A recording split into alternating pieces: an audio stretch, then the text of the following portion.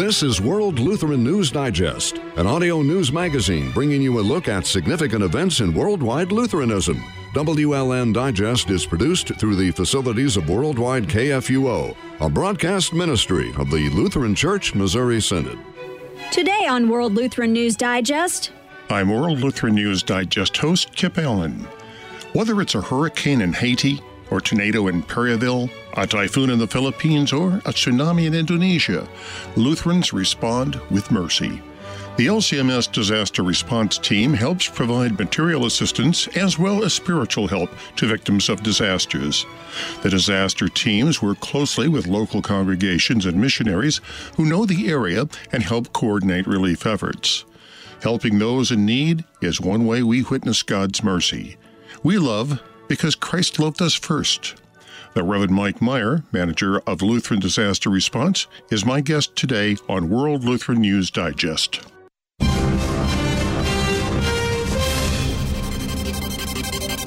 and now today's Fast Track. I'm Sarah Gulseth with news in brief of interest to Lutherans worldwide. The countdown begins to the Trinity Lutheran Playground case at the Supreme Court. The case will be argued on April 19th. The lawsuit will directly impact children who use a playground.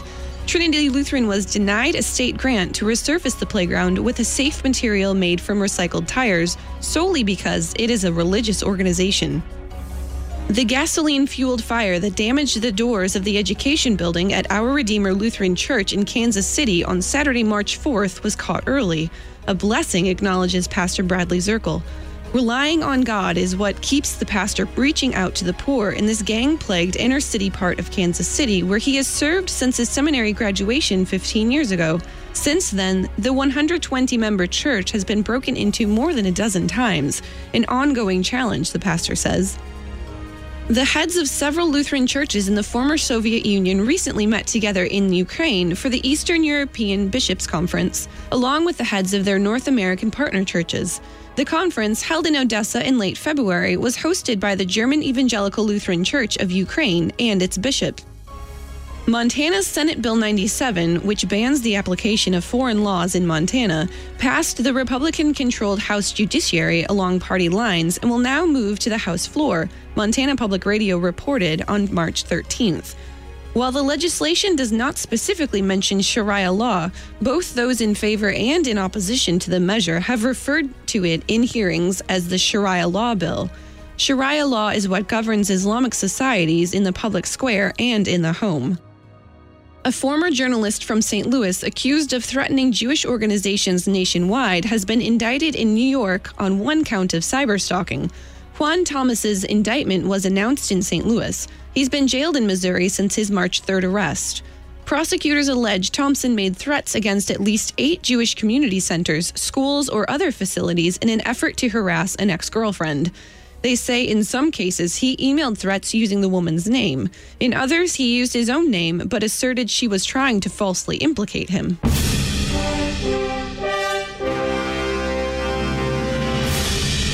This is World Lutheran News Digest. ഇത് ലോക ലൂത്രൻ വാർത്താ പരിപാടി ആകുന്നു.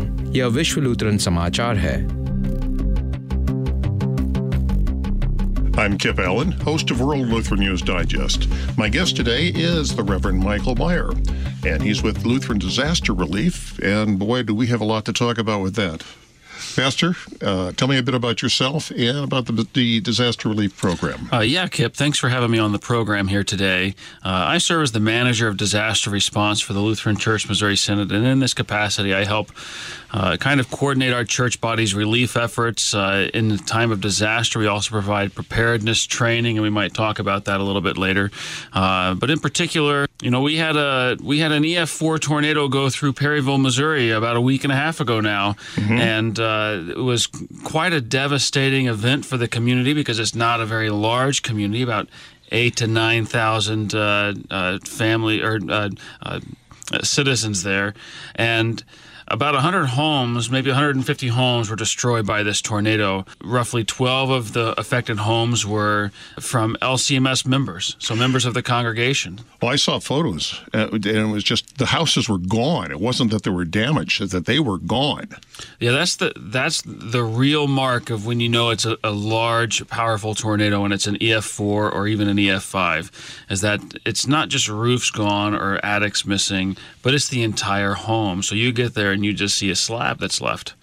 And one of the things that has really struck me is how quickly we were able to move, we being the Synod, were able to get there on the ground with help. How did that work? Well, we worked with President Lee Hagan of the Missouri District to help call in some of our trained volunteer teams that we had in the greater St. Louis area and then outside of the St. Louis area as well. And we worked with the local congregation there who kind of made some connections for these teams with members to get the contacts so that we knew and we had individuals that we had lined up that we would be able to help in the name of that congregation, Emmanuel Lutheran Church.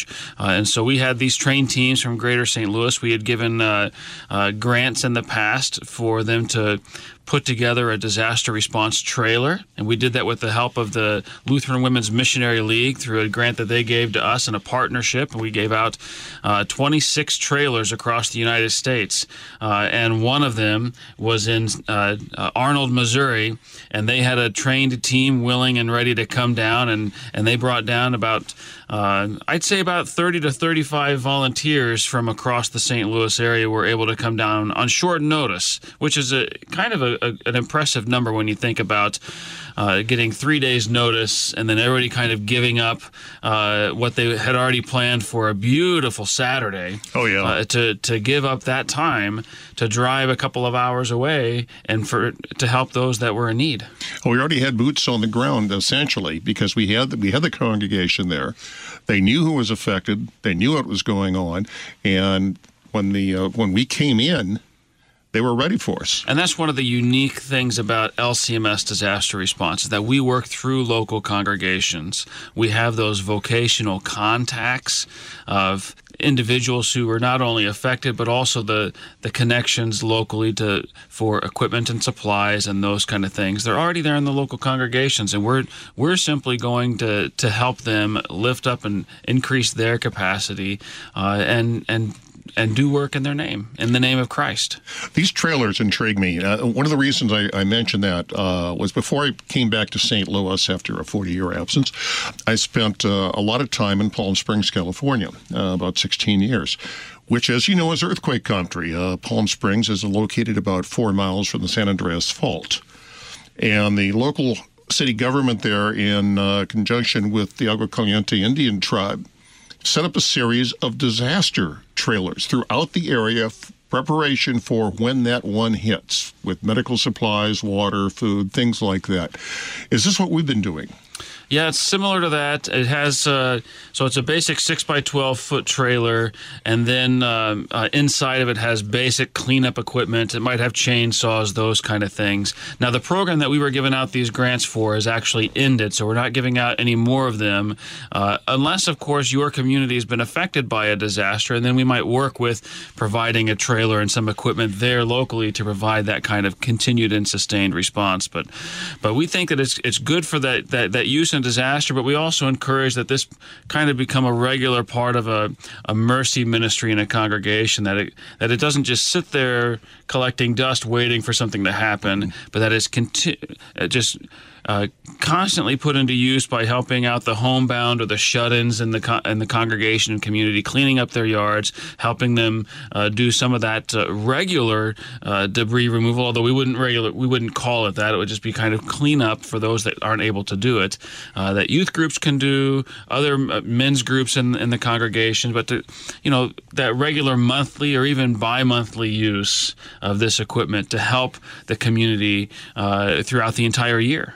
And, there's a lot the individual can do as well, which we can spread it. We can help spread the word for. As I mentioned, I lived in earthquake country, and I had my little survival kit. That's right, a go bag, I'm sure. A go bag with various and sundry things. Now that I'm in tornado country, yeah, it looks a little different. It looks a little different, but I still have I've still got my little go bag, and stocked up with dried foods and things like that. So I can, there's and plenty water. of things that individuals and families can do to simply be prepared for. We think about we just had some snow here this week in St. Louis. If the power goes out for 12 or 24 hours, or there's a water main break and you need water in your house, and these things are kind of regular occurrences. Even though it's not our community was devastated by a tornado or a far-reaching flood or something like that, but just regular occurrences that it's helpful to have batteries, flashlights, food, water that can sustain you and your family. Whatever it is that you would need. If you have young children, it's obviously a little different. But you're still going to need food and water and some of those basic things for 24 hours or 48 hours. That if you're somehow stuck in your neighborhood because your car won't start or because the trees are down and you can't get out, just taking those steps to take care of yourself and your family. Well, in California, we used to figure at minimum of 72 hours before relief would be available. Mm-hmm. Yeah, in some of those areas, 72 hours, 3 days, or maybe even 4 days in an area that that is earthquake prone, and if something happens, a bridge collapses, and it's going to be a lot longer before help comes in because there's a lot of people that are going to need help too, and they can't help everybody at the same time. Yeah, that's true. I was, years ago, I was in a hurricane. I used to live down on the Gulf Coast before I went up to California. Yeah, you've been everywhere in disaster country. Hey, in this business, you're a white-collar migrant worker. But I was in a hurricane down in Mobile, Alabama, and it was devastating. And it was days and days before any kind of relief really got in. I mean, even the National Guard wasn't able to get at us because the damage was so bad. And that's where I learned about preparedness, because all I had with me was one can of bean dip, and fortunately I had a gallon of water. Well, I'm sure that was a lifesaver right there. Oh, it was, because everything was gone. Everything. I mean, the water mains were gone. Electricity was gone. You name it, it was gone. So it helps. Yeah, and that was what residents in New Orleans were facing after Hurricane Katrina, after a disaster. The scope and the size of that you could drive for 50 miles and still not be able to find a gallon of gas or a gallon of water that's available to you. So if you had those in your home, accessible to you, then you're going to be in a far better position to take care of your family and maybe to take care of some of your neighbors and share with them too. Absolutely.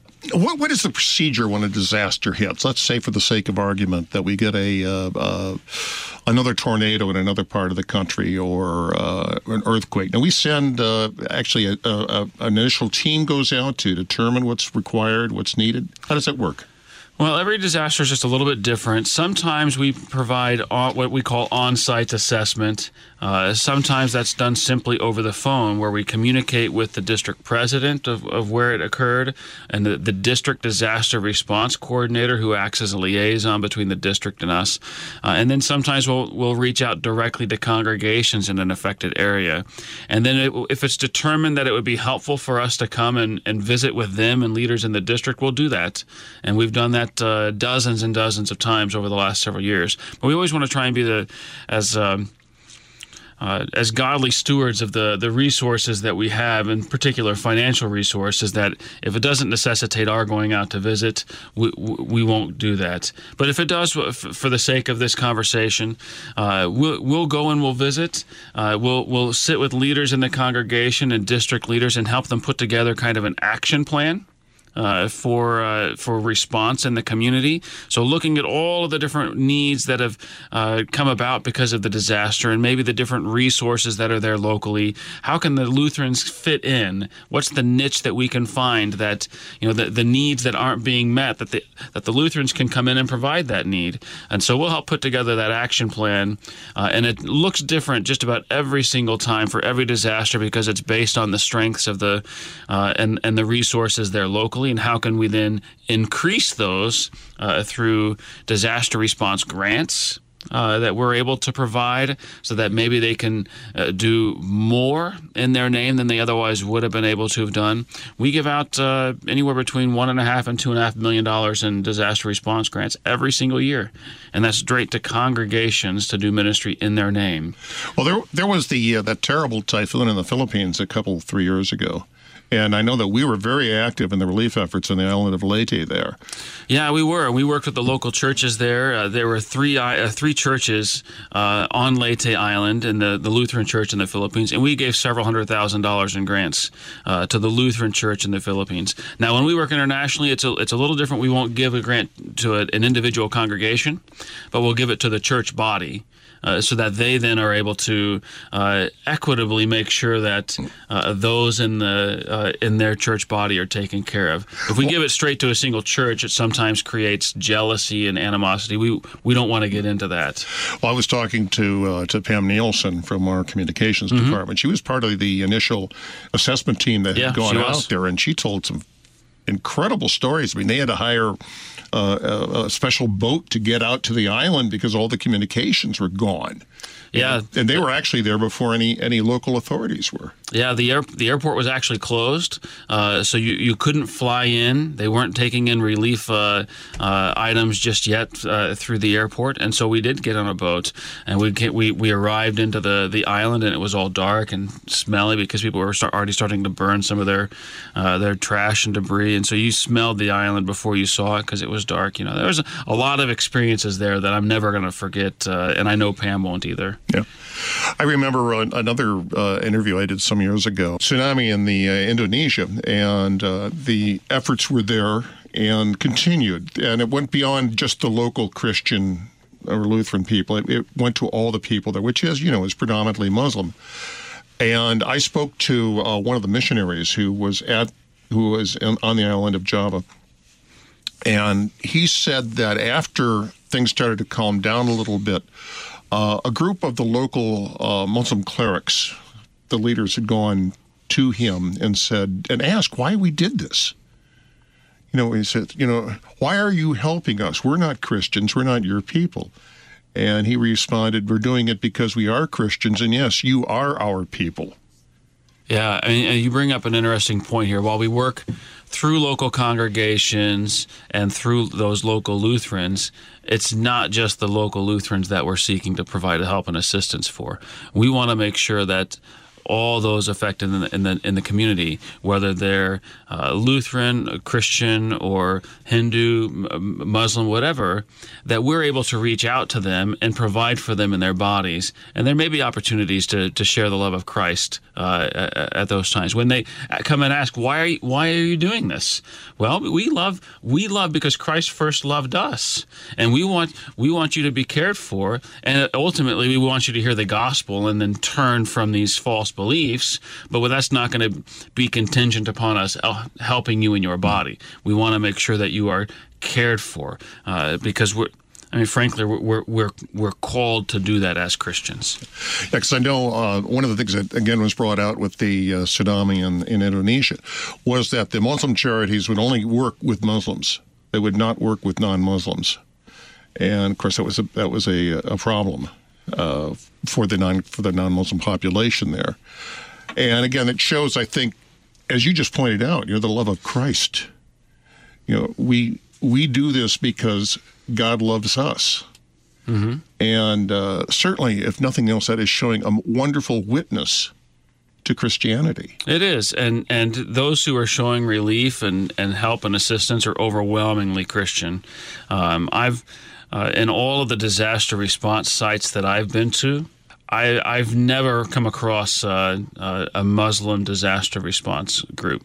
When we were in the Philippines, we saw a couple of tarps, those kind of things that came from the Muslim response, but it was such a small percentage. And here in the United States, I haven't had any interaction with them. And of course, there's a lot of secular groups out there that do great work, and not just the Red Cross and the Salvation Army, but there's other groups as well. Team Rubicon that are very active, and they engage retired and military members in providing relief through volunteering and that kind of thing. And there's other groups as well, a lot of secular groups, but most of them are Christian-based. And another issue that I wanted to raise on this is that, obviously, Mercy Mission, Disaster Relief Mission is a major role of the Missouri Synod. It's a role of the Christian churches, period. And we get a lot of criticism from the secular side on how churches are tax exempt, that we're not paying our fair share. Yet this is how we pay our fair share.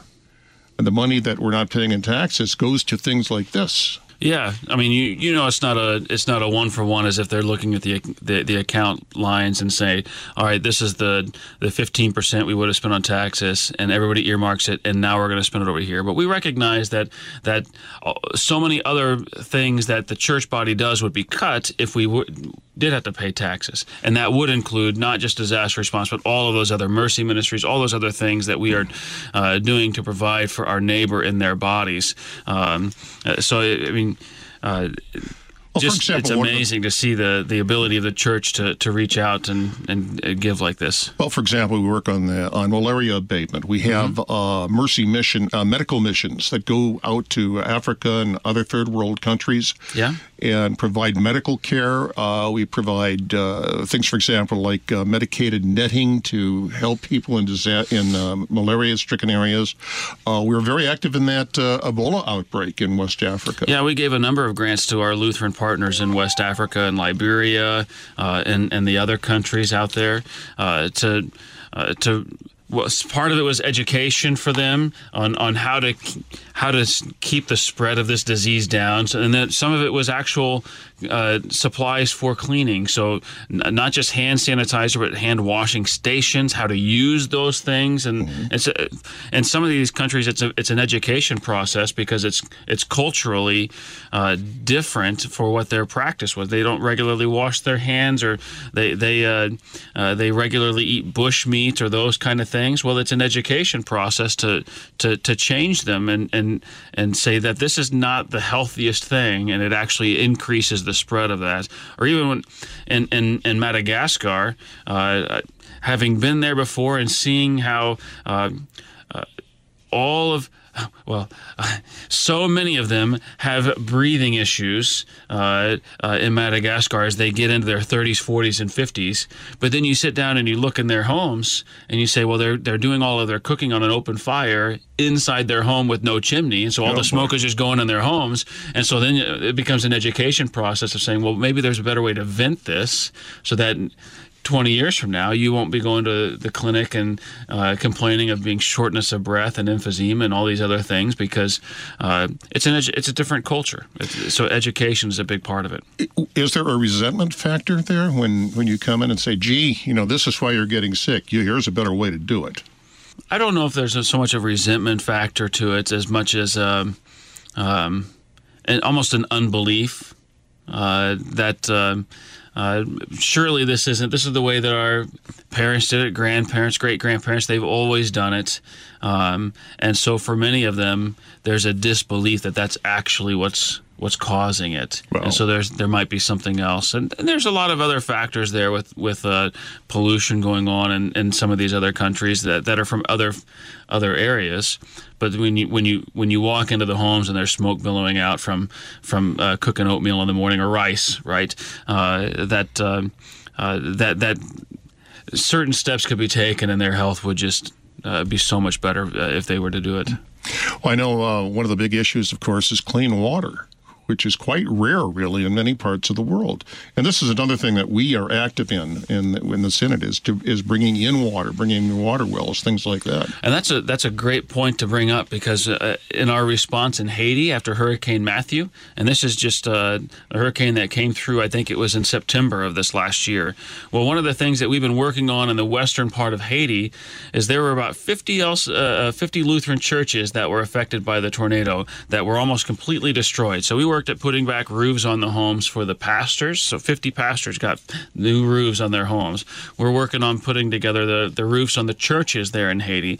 And then we're partnering with an NGO or a non-governmental organization based here in the United States to go down there and dig deep water wells for these same 50 churches. And so the churches kind of become a community center where everybody in the community goes to for this fresh, clean water that's going to help and has helped reduce the spread of cholera and other waterborne illnesses in these communities after the disaster. And so we're able to provide this kind of in one sense, a life-giving water, but also connected to the local church where, we have Jesus with the water at the well. Come to me, all you who are thirsty and heavy, and I will give you water which will quench that thirst. So it has that very clear connection to that local Lutheran church there.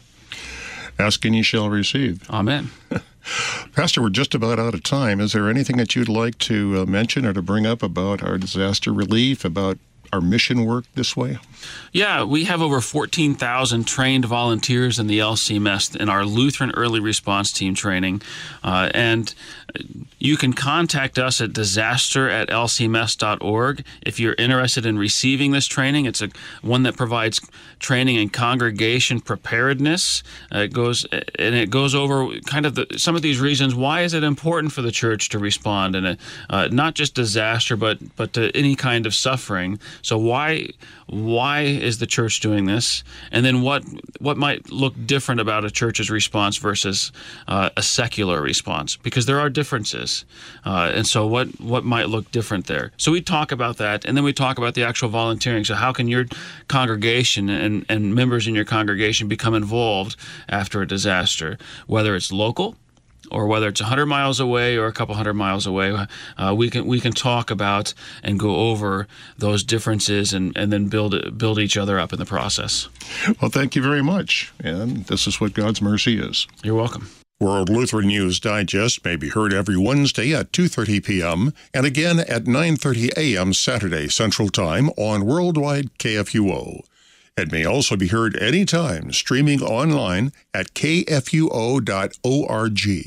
Join us again next Wednesday for another new edition of World Lutheran News Digest. I'm your host, Kip Allen.